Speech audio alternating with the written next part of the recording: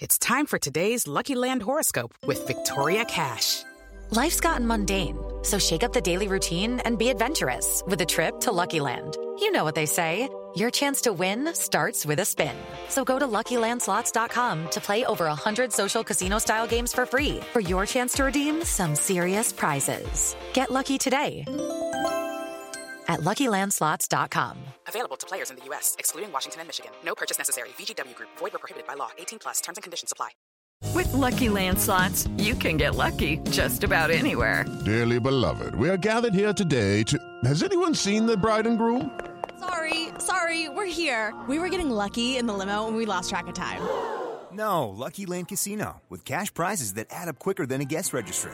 In that case, I pronounce you lucky. Play for free at LuckyLandSlots.com. Daily bonuses are waiting. No purchase necessary. Void where prohibited by law. 18+. Terms and conditions apply. See website for details.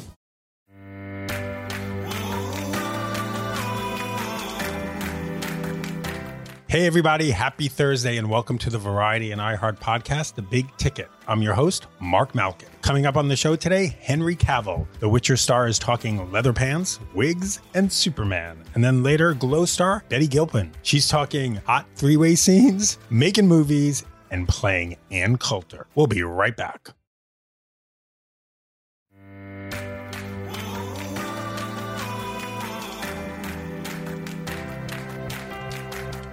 Welcome back to The Big Ticket. You may know Henry Cavill as Superman, but have you seen him in The Witcher, the Netflix adaptation of the fantasy book series of the same name? I caught up with Cavill from his home in London just a few days before Netflix announced season 2 of The Witcher was going back into production.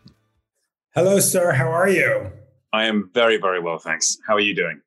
I'm good. How's your quarantine going? Have you left the house? Can you leave the house now at this point? What are your city's regulations? The lockdown regulations here are starting to ease up a little bit. I think we've just announced that what we call non-essential shops can open, but restaurants and bars and pubs are not yet open, which in the UK is very, very sad. They started opening restaurants here. I don't feel comfortable yet. I'm not going to do it. They just started opening gyms today. And my gym sent me an email saying, you don't have to wear a face mask at the gym. And I'm like, that doesn't sound right to me. So I think I'm not going to be the guinea pig. Everyone else. Yeah.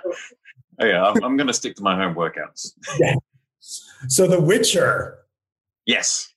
So what did you, okay, I'll admit until, I saw that you were in it and Netflix announced it, I didn't know what The Witcher was. So what did you know about The Witcher? From what I understand, you've been a fan. Tell me all about that. Yes, I've been a fan for quite a few years before it was announced because of the video games. I'm a big PC gamer, and I had played the game multiple times.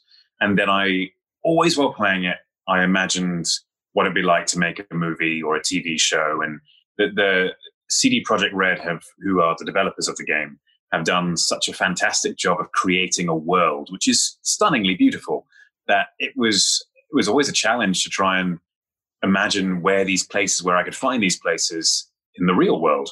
And then the opportunity popped up.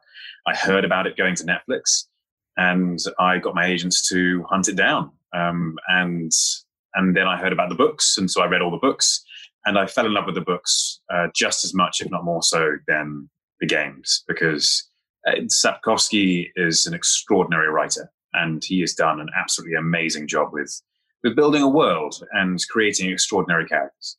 What is it about this world? What is it about these characters that resonate with you?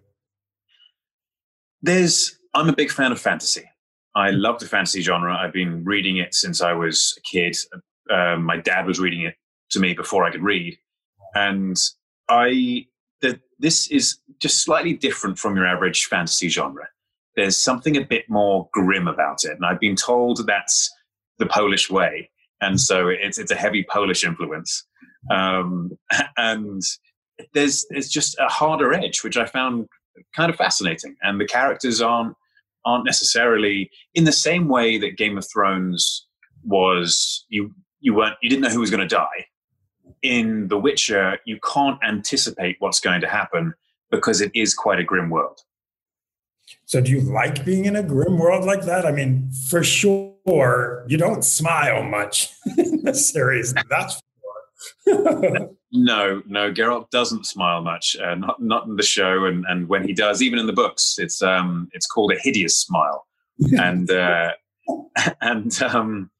it's not the world. I mean, I say grim. There is a real grimness to it, but there are moments of light and moments of care and loving and strong familial bonds for people who aren't actually family. And those moments seem all the brighter for the seeming darkness in the world surrounding. So let's go back to this hideous smile. Like, did you think they were going to come to you with like these really bad dentures or something? Well, I mean, this has been up for much discussion online, especially after I got cast. There was a lot of people saying, it says he's hideous, or it says it's an ugly smile. I don't know what the direct translation is from Polish, but it's one of those things where I always saw it, not necessarily as the person being hideous, but as the intent with the smile, or the what the smile was. There was something that the smile was trying to achieve that struck horror or made someone feel a certain way. And so that was the kind of thing which I was expecting to play around with. And I would have hoped they wouldn't have just given me a big set of dentures and stuff. That may have been a bit more distracting than a wig and contact lenses. Well, that's my next question. The wig, the long wig. Yes. Uncomfortable. I imagine it's not so comfortable because it just gets hot and it's a wig. It's honestly wasn't that bad. Jackie Rathor, who is my hairdresser, I've worked with on a couple of jobs now, and I'm now working on season 2 with as well. She is absolutely fantastic. And the wig, which she didn't have the opportunity to actually build the wig herself, and so when she received it, she started doing work on it, and she worked and worked and worked it. And it was quite a difficult process. She took that home every night, and there was 3 of them. So she would take 3 of them home every night and be changing individual hairs. She sent them back to get lace change for finer lace, so it was less visible. And she just worked and worked and worked that thing. She was having nightmares about the wigs. And I am enormously appreciative for her hard work, because there are points where it's the only point that's uncomfortable really is when you're first putting it on. And it was almost a joke between Jackie and I that she was deliberately stabbing me in the head and pretending that she wasn't doing it deliberately with the pins. At least I hope it was a joke. And it was, after that, it's on though. Once it's on, and it's just there. And the only thing which is uncomfortable is when people laugh at you for brushing your hair back like a boy, because it's not real hair, so it doesn't feel normal. So you just kind of had to brush it with a gloved hand, and it looks a little silly. But that's the only thing. What was it like seeing yourself as Geralt for the first time in the full regalia? It was, well, let me tell you this. The whole thing shifted a lot because we had screen tests, and the look of the character evolved throughout the first season as Jackie Rathor and Avala Mass, who does my makeup, were working incredibly hard on the actual my face and face makeup, the eye contacts, the wig, and then the costume as we aged it, as it was more worn, as we went through a couple of iterations of trousers to begin with, because they initially had me in leather trousers, and these leather trousers, I mean, I'm designed in a certain way that things are forced into a stretched position. And so once that happens, the leather just didn't go back to how its natural shape. And so it ended up being a little bit saggy in places, which was not a great hero attractive look. And so eventually the costume evolved. The wig evolved, the makeup evolved. And once we had it nailed, once it was down pat, the experience in the morning, the 2 hours of hair and makeup and getting into costume was transformative. It was something which by the time I was out of hair and makeup, my body language had changed. I was moving differently. I was talking differently, obviously, but not just the voice, which Geralt has, but the intonation changed. And my interaction with my dog even changed. He still saw me 100% as me. He didn't freak out at all or anything, but it just, the way I started interacting with the world changed a lot. And so I liked it. I really liked it. So once I saw myself in the full rig, it was a transformative experience. I really, really enjoyed it. Let's talk about finding that voice, that very distinct voice that goes with the hideous smile. Tell me about how, the same with hair and makeup, you have to find a particular voice. So were you trying different voices? Were you recording on the phone and sending it to, producers, directors, saying, hey, is this the right way to do it? How did you find, because it just matches so well. Thank you very much. I really appreciate that. When I first, when I auditioned for Lauren, after I'd first met her months before, auditioned for Lauren and Alec, who was the director of episodes or the first block. And I asked if I said I had this idea in my head, which was in a way similar to what I'd heard in the games and Doug Cockle's performance, but I didn't want it to be identical. I didn't want to just take that performance and copy it. I also wanted it to be an English accent rather than American, and more of a gravel rather than a whisper, which is in the games. And so I asked, and I was initially told no. They said, no, we don't want you doing a voice. Lauren said, just do your own voice. And I said, okay. And so we started shooting with that, and it didn't quite feel right to me. Something didn't quite sit right. I wasn't too sure what it was. And so eventually, almost accidentally, and I really mean this accidentally, it started coming out in the scene. And I finished the scene, and I was like, I really like that scene. It felt really good. And I realized afterwards, when I was at home, and I started watching the rushes on Pix, and I thought, oh no, I did a voice. I did a voice for that whole scene. And so I then went into Alec and Lauren, and I said, look, guys, I've done this thing. I know we've shot some stuff already without it, but I really like it, and I think it really brings something. And they said, you know what? Yep, okay, let's go with it. And then we fixed some of the lines in ADR after that.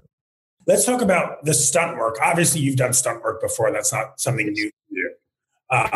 But this, again, you're in this full gear and these swords, and I don't even know what they're called, these knives and swords. Yeah. It's a whole other level. What kind of training do you do?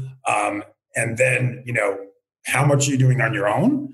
And how much are you getting hurt? I know these things are choreographed. I know you're not supposed to get hurt, but I imagine you went home a few nights and you're like, you know what? I need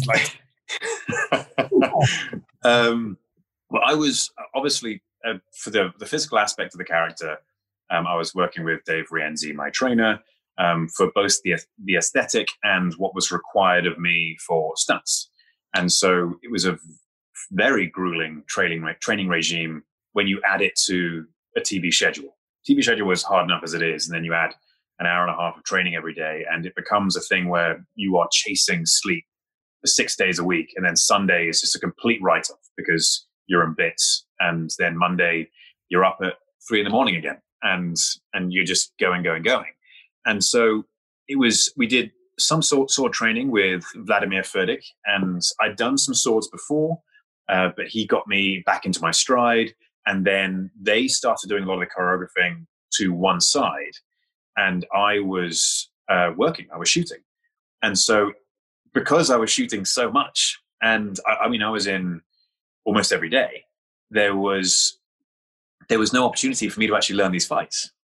And so they would send me a video, and I would try and learn the fight through this video, and then ultimately end up having to learn it either the morning of, during the rehearsals, or the night before, and then going in and going, right, okay, let's do it. The difference between that and the episode 1 fight was that there was a bit more time to prepare for that one. Wolfgang Stegemann came in, who's part of Eastwood Action Stunts, and he brought a specialized team in. And we worked together. Wolfgang and I have worked together before, and we speak each other's language. And so he knew exactly what I wanted to do with the scene. I knew exactly what he was capable of, and he knew that he could push me. And so he pushed and pushed and pushed to the absolute limit. And we got to choreograph the scene together. We got to tell the story together. We got to select the shots together. And it just became this incredible experience with him and his team. And then sometimes, if you compare that fight to the Mission Impossible Fallout fight in the bathroom, we spent, I think, a total of 4 weeks shooting the Fallout fight. 4 weeks. And we had to keep on coming back to it because there were some reshoots and everything. But we shot the whole Blaviken fight in episode 1, I believe, in 2 days, because we were just running out of time. And one of those, I think the third day, which we tried to shoot, it was, if there was a third day, I think there was, it was a downpour and our set was washing away. And so we literally couldn't shoot on it. And we just had to sit there and hope that this apocalyptic rain was going to stop, which had been going for like months at this stage. It was the most uncanny, unseasonal weather that we were having. And anyway, so got to the fight, we did it. And in that fight in particular, I was working with Lucy Cork. She's an absolutely exceptional stunt performer, and injuries happen. We had cuts all over our hands afterwards because you do catch each other. It's when you're moving that fast. Even the trick is with a lot of these things, in a perfect world, you never touch skin. But with all the rehearsals and everything, you end up making contact with each other. But the real trick is pulling that contact before it does any real damage. So before you break a finger, before you break an arm, you realize a mistake has happened and you're pulling the hit. Or you slow it down enough so someone can duck out of the way and shout, "Cut!" But yeah, and otherwise, with all the other stunts with the wire rigs, some bruises here and there, some aches and pains, a couple of bashes, but nothing fatal. When was the last time you had a project where you just didn't have to be in shape? And you'd be like, you know what? I just don't have to work out. I'm sure you love working out, but I'm sure there's also can I just go to sleep after we film instead of going to work out? You know what? I've often thought this, and I don't really know what I want. Yes, being exhausted and not getting enough sleep for that length of period of time and having to change your body while doing an already tiring job is very, very, very difficult. But I also like that there's that element to it. It really does get me into the gym and it pushes me. And one of the silver linings of this terrible pandemic that's going on is that I've had time. And so after the initial I'm going to start drinking from noon thing and eating whatever I can lay my hands on, I started getting myself back into shape. And I'm going to try and make sure that I'm in a certain place before we restart shooting. So the pressure's off to change my body. And it's more about maintenance and doing shifts and nudges here. It's more like a sculpting thing rather than anything else. And that will alleviate some pressure and that will definitely help. But to answer your question, I kind of love it. I like it being that hard, but it's also exhausting. At the end of a shoot, you're completely physically exhausted and mentally exhausted. And so, but it's nice to do that. It's nice to work that hard for something, especially if you love it as much as I love the Witcher IP. So season 2 production is going to start up soon, it sounds like? Or everyone hopes so, but we just don't know. We're just going to wait and see. Things are on track because there's no spike in cases in the UK. And so hopefully we'll be back on track and we'll be getting going soon-ish. I don't know any official dates and I dare not say it, but yes, hopefully. When will you feel safe to go back? Everyone has their different levels of being comfortable. Obviously, we're just talking about the fight scenes, the contact. There's no social distancing there. When will you feel comfortable going back to set and saying, you know what, we could do this? I mean, I've hung out the side of helicopters and been chased by Tom Cruise, so I'm pretty comfortable. I'm pretty comfortable with it. But it's very important that everyone is comfortable. I know they're working very hard to make sure that the right measures are in place, so bad things don't happen. It's a very serious virus, and precautions do have to be taken. At the moment, I mean, I feel totally comfortable, and we'll see. I mean, if someone comes onto set, and if Anya comes onto set, like coughing and sneezing and spluttering, and it's like, I've got to do a kissing scene, I may be like, maybe I'm not comfortable, but we'll have to see. Now, I know you said you have not seen the Snyder Cut, but are you surprised one is coming? I don't know if I'm surprised. I mean, with everything that's happened this year, with the lockdown and cinemas having to close and streaming services now being how we are getting our entertainment, it's not really a surprise. I think it's one of those things where it's an opportunity, and I think it's great that Zach has an opportunity to finally release his vision, and I think that's really important for a storyteller and a filmmaker. It's when that doesn't happen, it's always a sad occasion. And now Zach has the opportunity, and I'm excited to watch it. Have you said to him, like, I really want this scene in there? I want that scene. I mean, by the sounds of it, I think there'll be plenty of scenes in there. And will you go back to playing Superman again? I know, like, every day I Googled just literally right before we talked because I needed the latest rumor. It is just rumor after rumor after rumor. What's the wildest one you've heard about you and Superman? Oh, I mean, they get wilder and wilder by the day. The amount of speculation, the stuff I read on the internet is extraordinary and sometimes frustrating. It's when you see people stating stuff as fact, and you're like, no, that's not the case. That hasn't happened, and that conversation isn't happening. But the important thing is that people are excited about it. And I think it's important to be excited about a character like Superman. Superman's a fantastic character. And if people are chatting about it, and even if they're making stuff up, it's okay, because that means they want to see the character again. And in an ideal world, I would absolutely love to play the character again. But do you ever go into like one of these conversations or comments, use an alias, and be like, that's not happening? I've been very tempted. I'm not going to lie. I've been very tempted, but there's something about that feels deeply immoral. And when it's about Superman, and if I'm representing Superman, it just feels like the wrong thing to do. I'm like, I'm just going to let this all play out. Me saying something isn't going to make a difference. And what does it really matter? One day people know the truth. And even if they don't know it now, then it's okay. Awesome. Sarah, this was awesome. Thank you so much. Thank you very much. That was Henry Cavill. We're taking a short break, but when we come back, I'm chatting with the very funny Glow star, Betty Gilpin. It's safe to say 2020 was one of the most difficult years ever for so many, and these remain very challenging times. That's why I'm here to ask you, how can I help?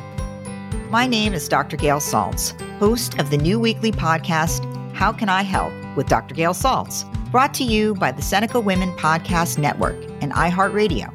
I'm a clinical associate professor of psychiatry at the New York Presbyterian Hospital, a psychoanalyst, best-selling author, and I'm here to help. Join me every Friday, where you can ask your most pressing questions and get helpful guidance on topics ranging from coping with anxiety and mood, relationships, to family and parenting issues, to workplace dynamics, to dealing with COVID fatigue, and everything in between. While it has been a tough time, you don't have to navigate it alone. So, how can I help? You can send your questions anonymously to me at howcanihelp@senecawomen.com, and I will answer with specific advice and understanding. Listen to How Can I Help with Dr. Gail Saltz on the iHeartRadio app, on Apple Podcasts, or wherever you get your podcasts. Welcome back to The Big Ticket. We've seen a lot of Betty Gilpin lately, and I am definitely not complaining. It is a very good thing. There's her starring role on Netflix Glow, and then we saw her on the big screen in The Hunt and Coffee and Kareem. And whenever we get out of this pandemic, she'll be playing Ann Coulter in the next season of Ryan Murphy's American Crime Story about the Bill Clinton and Monica Lewinsky sex scandal. Here's Betty Gilpin. Hi, Betty. Hi, Mark. How you doing? I'm good. How are you? I'm good. Having you in my life is so nice because I always love talking to you, but also having Mark Malkin and Mark Marin both in my yes. the letter section of my brain is sobbing. How are you? How are you coping? How are you dealing? I'm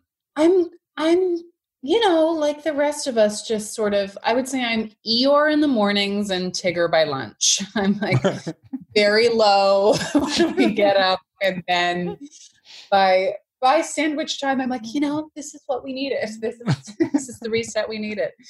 I know. I do the same thing. It's like 1 minute I'm like, oh, I'm okay. And then the next minute I'm like, no. And yesterday my husband and I went to go see the poppies out in Antelope Valley. You need to do that.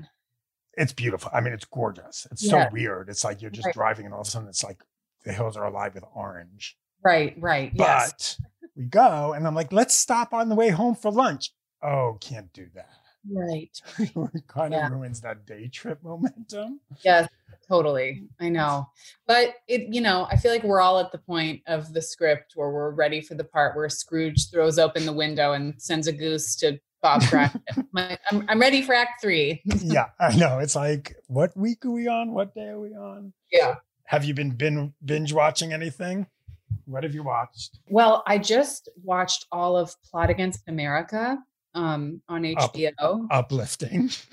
So uplifting. But, Zoe Kazan is one of my best friends. And there's always this pressure when you watch one of your friends, because, it's like the whole time, maybe it's growing up in the theater, the whole time you're sort of panicking, like, what am I going to say? Okay, the compliment has to be good. It can't be hyperbolic. It's got to be specific. And sometimes it's just handed to you. And her performance is it's such a masterclass, to the point where it's one of those female performances where you feel angrily jealous, and then it's so good that it just surpasses jealousy. And then you're like, I could never do this. Is the most incredible thing. She's incredible. And yeah, it's not the most uplifting, but it is, for some reason, watching things that take place in a different time period don't bum me out right now. For some reason, sometimes, I watched The Other Guys the other day with Will Ferrell and Mark Wahlberg, and the group scenes in New York. I was like, this is too sad. But then Plot Against America, the most depressing thing ever. I was like, this is wonderful. And I've been listening to that podcast, You Must Remember This. Do you ever listen to that? No, I don't know it. It's about old Hollywood. And every episode is like Joan Crawford or Betty Davis, or I've been listening to the Carole Lombard ones. And it's just so, I needed to brush up on my old Hollywood ladies history anyway. Highly recommend for quarantine listening. Who's your favorite old lady Hollywood? God, there are so many. It's very interesting seeing the actresses who are wanting to break out of the sort of style that they're being asked to do of, the men get to be sort of like snarfing and three-dimensional and real, and the women have to sort of be just these floating bubbles of time and these sexy ghosts. But they're like Barbara Stanwyck and Patricia Neal. There are all these women who are like, yeah, I'm going to be strange and real in this scene. I'm not going to be some sort of sexy montage dream. And Joan Crawford and Betty Davis, of course, it's like they just were light years ahead of their time and doing something that nobody taught them to do. It's just very inspiring. I know. I always forget that Betty Davis was the president of the Academy. I did not know that. Whoa. I knew it. Like, I will know it every once in a while because it'll pop up. And I was just working on a story about the Oscars during coronavirus and campaigning. And during World War II, Betty Davis was the Academy president. And they canceled the Academy Awards in 1943 or something. Right. And she was the president. And she said, no, we can't cancel it. Why don't we make it a fundraiser for the Red Cross? Genius. They didn't do it. Okay. You'd think, right? That was my response. But they decide, okay, we'll have the Academy Awards, but it's not black tie. And there's no dancing after the ceremony. Oh, so it's not like a celebration. I see. Got it. They were afraid tonally it wouldn't be right. Right, but not a fundraiser for the Red Cross. Oh, God. So let's talk about your year. You were so busy. Yes. I know. Now, going from that to being in quarantine, I feel like a coke addict who's been dropped off at a monastery. I've been working 16-hour days for like 3 years. And now I'm like, what? Relax. Learn to meditate. I can't do that. But talk about also like just your range, The Hunt, Coffee and Kareem, Stuber, which I loved Stuber. I don't care what anybody says. It was, I had fun. I laughed.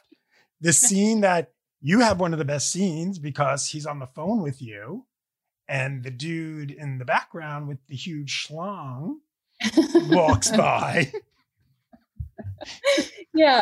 Mike Dowse directed both Stuber and Coffee and Kareem. And we had a really good rapport and he really let me, that was the first time that, it's funny. I feel like I'm at a place in my career in life where maybe everyone feels this way when they turn 33, when you're like, oh, I'm actually too tired to be as neurotic as I was.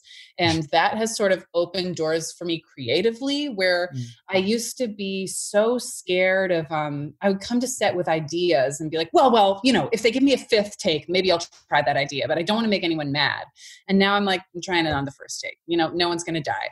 And I see people with, sometimes worse ideas than me, try it on the first take and it makes it in the movie. So I'm going to do it. And I've really learned that that's actually, people want you to do that. And it makes a better product when you're not apologizing for breathing and existing. So I don't know. I have to ask this, like, do you like doing sort of the slapsticky Coffee and Kareem, but then The Hunt? Yeah. That's just on another level. Yeah. I mean, I love both of those.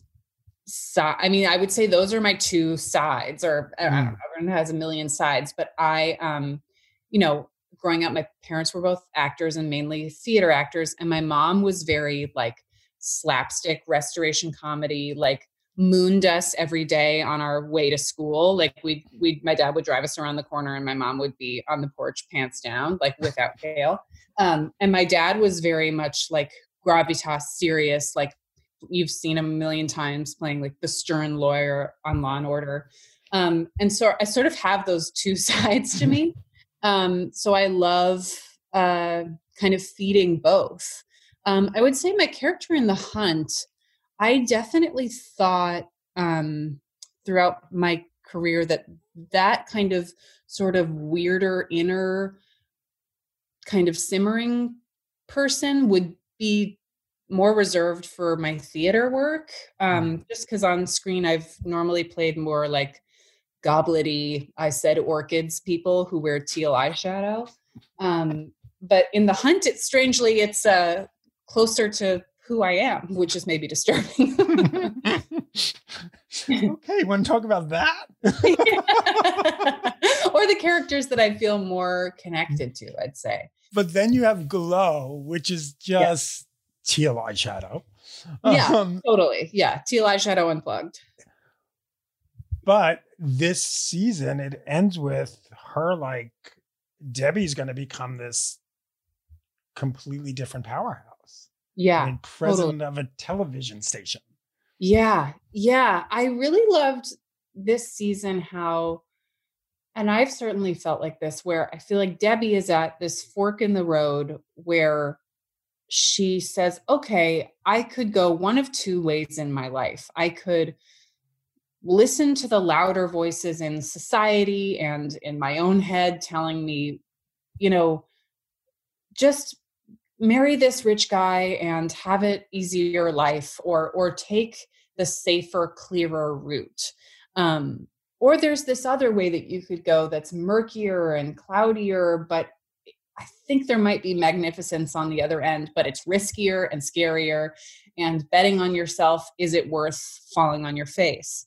And I think throughout the season, you sort of see her grappling with those that choice. And, you know, in Vegas, similar to like when you're doing a play, you can kind of treat your life like it's this bubble of time that it is unto itself and doesn't exist. Like you can sort of rehearse a braver version of yourself and then be like, okay, and when this is over, you know, I'm going to marry the rich rancher and get back to, I mean, that's what Debbie's going through. And I think we sort of see her realize, yeah, I don't want to be, you know, a person who gives up on herself and takes the easy way out. I'm not afraid of making enemies in the name of phoenixing out of mediocrity. Did you always know where Debbie would end up? And that obviously takes me to the next question of the last season. Do you know what's going to happen? I know generally what's going to happen. We were about an episode and a half into filming when we got shut down. And where I'm staying has a view of our studio. So I just kind of wave to it every once in a while, all our weird costumes waiting for us, collecting dust. But yeah, I hope that, you know, I always say as a friend of Debbie, I hope that she finds peace. And as the actress playing Debbie, I hope she continues to be unstable and insane, because that's a fun work day for me, which is something I need to look inward about. But, you know, I think that we're going to see her continue to roll the dice on herself and see the triumphs and failures that means when you're a woman, like believing in yourself in the workplace in 1987 now, I think we're in. Because, you know, that has risks today in 2020. And I think something that our showrunners do really well is they're very open and honest about that time period, that, you know, it wasn't you froze. Woman makes speech and everyone claps. It's sadder than that. What about Ruth? Is Ruth coming back?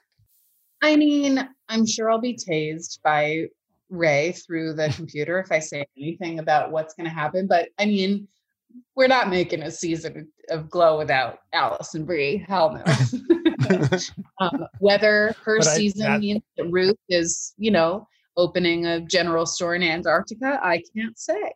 But that last scene is so good, because I just love how she just looks at you and is like, no, what you want is not what I want.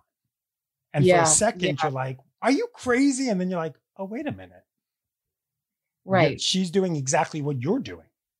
She's standing up for herself. Yeah. And that has to be okay that she has different ideas. Debbie just can't accept that right now. She can learn to.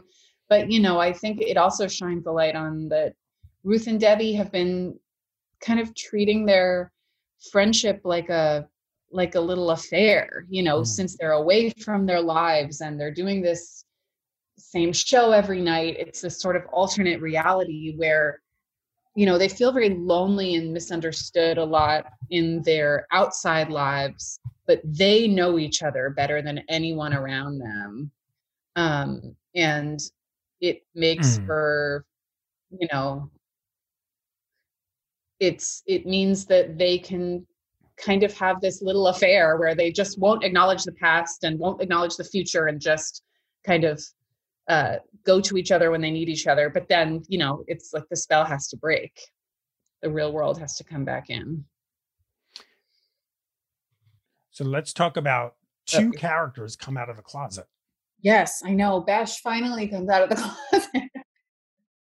I love that scene so much. And I just think nobody could play that part but Chris Lowell. I think the crazy vaudevillian heights that he goes to, and then in the next scene or line grounds it so devastatingly. I just think his performance is unbelievable.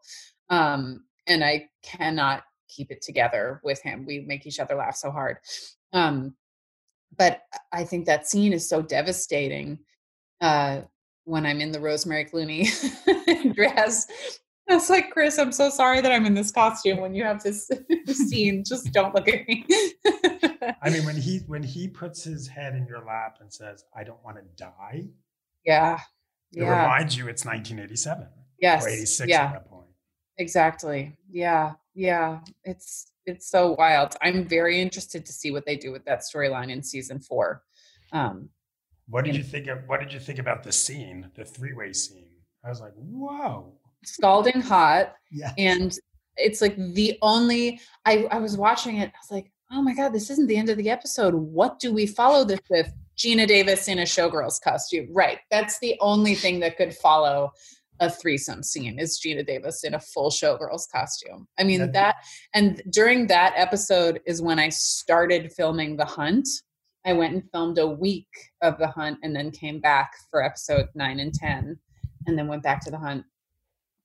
So I definitely felt very split personality. But I remember getting off a plane and going to set and then seeing Geena Davis in that costume. Like, what is this alternate reality that I've entered? I'm hallucinating. What was it like seeing her for the first time when she walks out in that? I mean, we were, it was a room full of glow girls and drag queens, and the entire room, it was like a group faint. We just, like, all those reactions in the episode are all real. Just all of us, no acting involved, just agog. She's a goddess. She is a goddess. But yeah, I love that episode. When Arthi comes out, she puts that rainbow flag headband on, and she's ready to storm the barricade, where then Bash is saying he wants to get married. He wants to stay married and have children. It was so interesting. Yeah. Yeah. I think they do a really good job, the writers, of, kind of telling honest stories about what, these polar places that your brain can go. I think that a lot of times especially now that we're in like the Salem witch trials of being woke, we often, I think, overcorrect in erasing history in terms of the history of homophobia and the history of racism and misogyny, and, make outwardly evil characters mwahaha and homophobic or racist or misogynist, and then everyone else is good, where like that's not the case. It was in the 80s, and now it's in the groundwater, and peppered throughout characters that you might otherwise love or trust, and then something comes out of their mouth where you're like, what? You just said that? Which I think is a way more authentic, grayer story to tell, that I think the writers do really beautifully. And I think it's particularly heartbreaking in Bash's internalized homophobia in the writing. It's very sad. And I hope that the show ends with him in a rainbow headband as well. or just bigger hair. Yeah, if that's possible. Is that his real hair? Yes, and they roll it. It's so crazy. Chris loves it. And now I have to ask you about Ann Coulter. Yeah, I'm so excited. What have you done? What have you been doing? I mean, you're supposed to be shooting soon. Well, I mean, we're shooting right now. Right. Who knows when that'll happen? So how did you prepare to play Ann Coulter?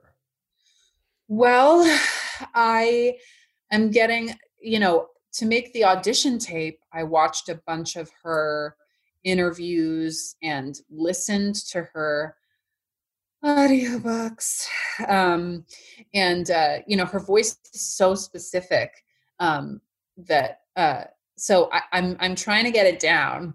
But let's say this quarantine goes on for a long time. Like, I can't intake all that this whole quarantine. So you let me know when we're getting back to work, and I'll get back into that. But I can't spend a year doing that. I'll go crazy. Do you like Ann Coulter? Do you have to find something to like to play her? I think that an authentic portrayal is what I'm going for. I don't want to comment on her. I just want to present her as she is. So that's what I'll say about that. What you have to watch is, have you ever watched the Rob Lowe roast on Comedy Central? Yes. Wild. I was there. I was at that roast, and it was like, oh my God, what was she doing there? Yeah. Can you tell me about reading on tape for Ann Coulter? What did you have to do? It was a couple scenes. Gosh, I haven't really taught. I never know what is secret in that camp and what's not. But I have this new thing that when I make, or the past couple years, I've realized that my kryptonite in making tapes is that I get self-conscious about the person reading with me, like a friend or my husband. And after 2 takes, I'm like, we can be done. But now I record my own voice doing the other lines and like do the scene with myself over and over and over again so that I can spend however long on it. And tape my phone to the window to have the sunlight blow out all the years of hard living. And that's it's the only ways I've been booking off to. I did that for The Hunt. I did that for Glow. Wow. Yeah. Coffee and Cream, Stuber. Any job I've booked, it's me reading with my own recorded voice alone in a room, being a crazy person. Betty, thank you so much. Thank you. It was good seeing you. Hopefully I'll see you in person. Definitely. Take care. Bye. Bye. And that's it for today's episode of The Big Ticket. Coming up next week, a very big week. My guest list includes Charlize Theron, Matt Bomer, Uzo Aduba, Evan Rachel Wood, and many more. Until then, follow me on Twitter and Instagram at Mark Malkin. And for all your up-to-the-minute Hollywood news, head over to Variety.com. Stay safe, be well, and don't forget to wear a mask. See you next week.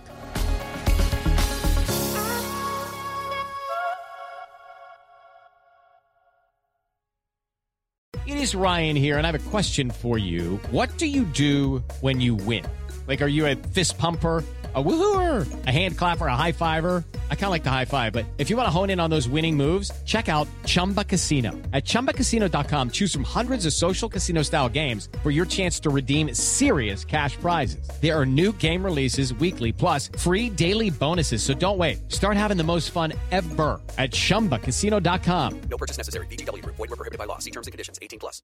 It is Ryan here, and I have a question for you. What do you do when you win?